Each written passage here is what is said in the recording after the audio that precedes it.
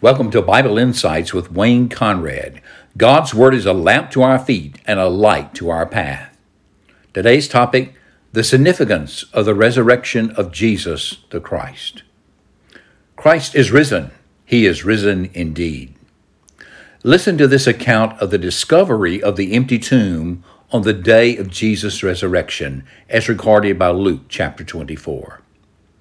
But on the first day of the week, at early dawn, they, that is the women disciples, came to the tomb, bringing the spices which they had prepared. And they found the stone rolled away from the tomb. But when they entered, they did not find the body of the Lord Jesus. And it happened that while they were perplexed about this, behold, two men suddenly stood near them in dazzling apparel. And as the women were terrified and bowed their faces to the ground, the men said to them, "Why do you seek the living one among the dead? He is not here, but he is risen. Remember how he spoke to you while he was still in Galilee, saying that the Son of Man must be delivered into the hands of sinful men and be crucified, and the third day rise again." And they remembered his words. And they returned from the tomb and repeated all these things to the 11 and to all the rest. Peter, several weeks later, preached to a great crowd on Pentecost, saying, "This Jesus God raised up again, to which we are all witnesses. Therefore let all the house of Israel know for certain that God has made him both Lord and Christ, this Jesus whom you crucified." Acts 2:32 and 36. That Jesus arose from the dead after his crucifixion and walked out of the tomb where he was buried is at the heart of the Christian faith.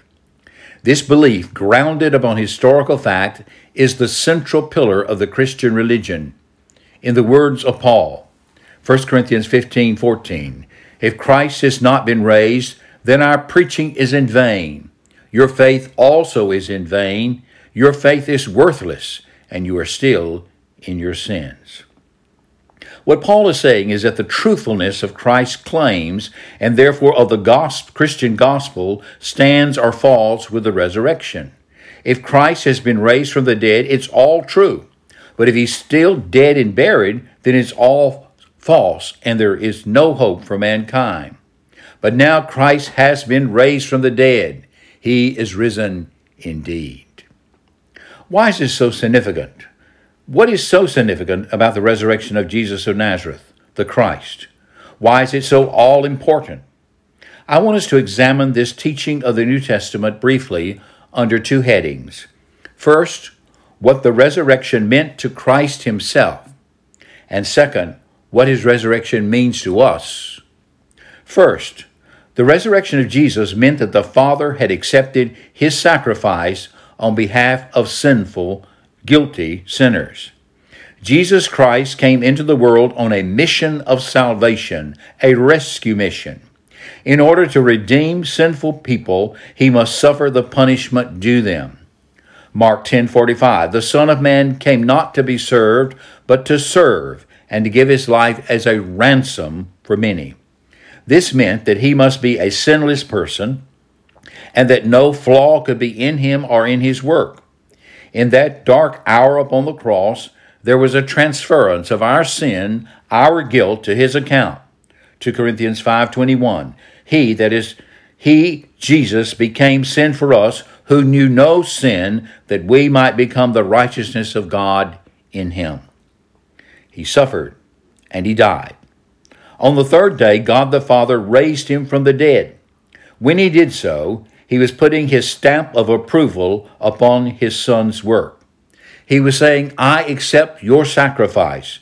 There was no sin, no flaw in you or in your work. The debt of sinners is paid in full by you."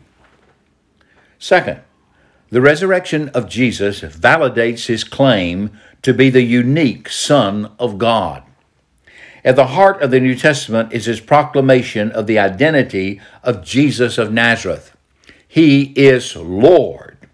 This is the central confession of the early church, Romans 10:9. "If you confess with your lips that Jesus is Lord and believe in your heart that God raised him from the dead, you will be saved. Belief in and submission to the Lordship of Christ is necessary to a New Testament experience of salvation. But this confession of his Lordship is a delusion if Jesus is not risen. Since he is risen, this validates his claim.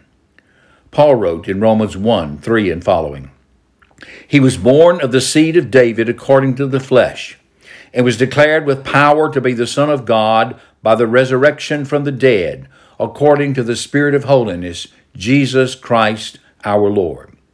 His descent from David through Mary shows that the Lord Jesus Christ was truly man. He had the DNA that goes all the way back to Adam, to Abraham, to David, to Mary. His resurrection from the dead proves that he was truly God. He did not become the Son of God by his resurrection. He was declared to be such. He who during his ministry on earth was the Son of God in weakness became by the resurrection the Son of God in power. For to this end, that is, for this purpose, Christ died and rose again, that he might be Lord, both of the dead and of the living. Romans 14:9. Thus the resurrection is confirmation of Jesus' divine sonship. He is who he said he was, the unique Son of God, God manifested in the flesh, our Lord and our God. Also, to Jesus the resurrection was his entrance into glory as a human being.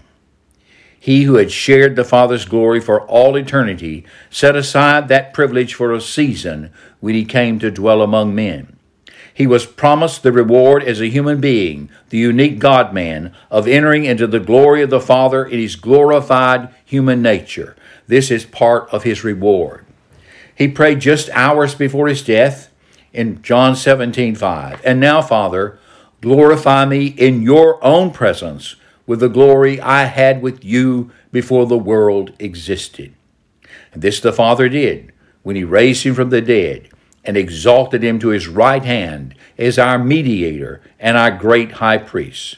This the church confesses concerning Jesus Christ. 1 Timothy 3:16. He who was revealed in the flesh was vindicated in the Spirit, beheld by angels, proclaimed among the nations, believed on in the world, taken up in glory. The author of Hebrews tells us that when he had made purification for sins, he sat down at the right hand of the Majesty on high.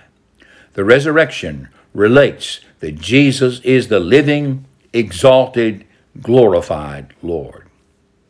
The resurrection was important to Jesus, but it is no less important to us who believe in him. It's God's guarantee that what he said he could do for us, he truly does. First, the resurrection of Christ relates that we can be forgiven of our sins and be declared justified before God, and God can do this righteously because Jesus was delivered up because of our transgressions and was raised for our justification. Romans 4:25. Everything depends upon Jesus Christ's resurrection.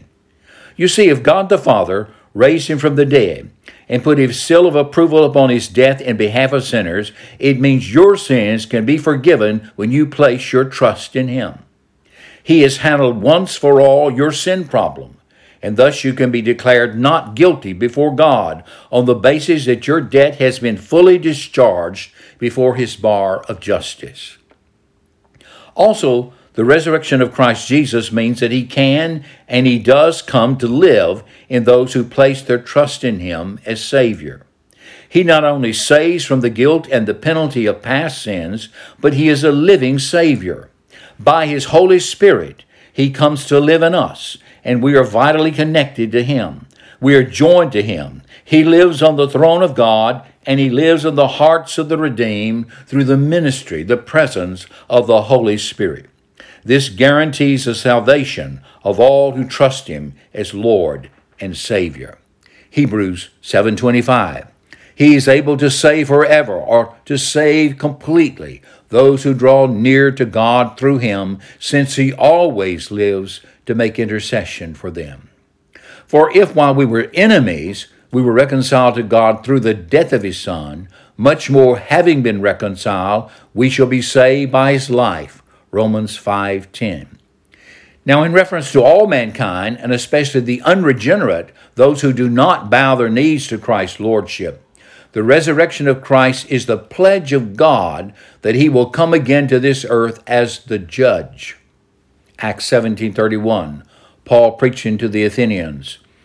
God is now declaring to men that all everywhere should repent, because he has fixed a day in which he will judge the world in righteousness through a man whom he has appointed, having furnished proof to all men by raising him from the dead.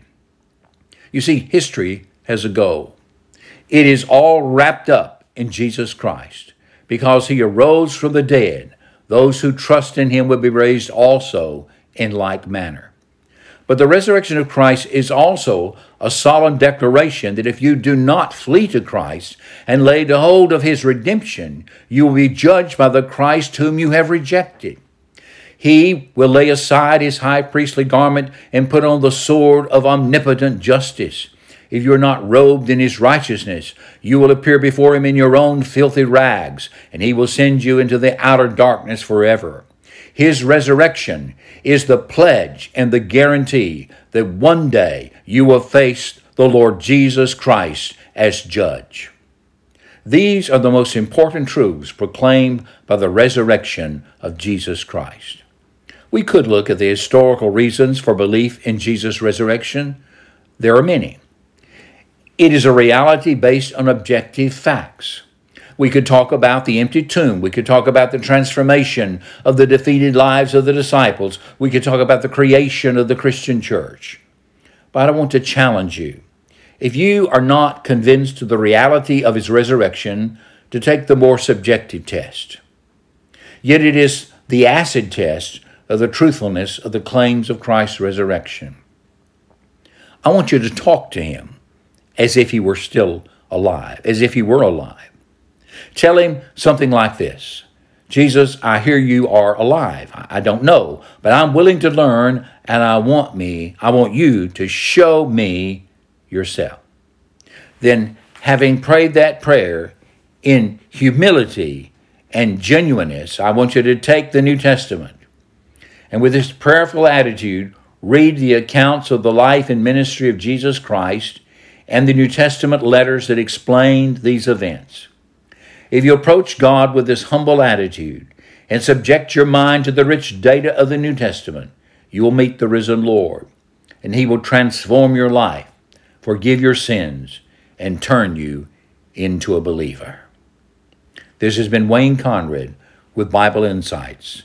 The next time, remember, Jesus is alive. Jesus lives in heaven. And Jesus can save all those who call upon him in faith.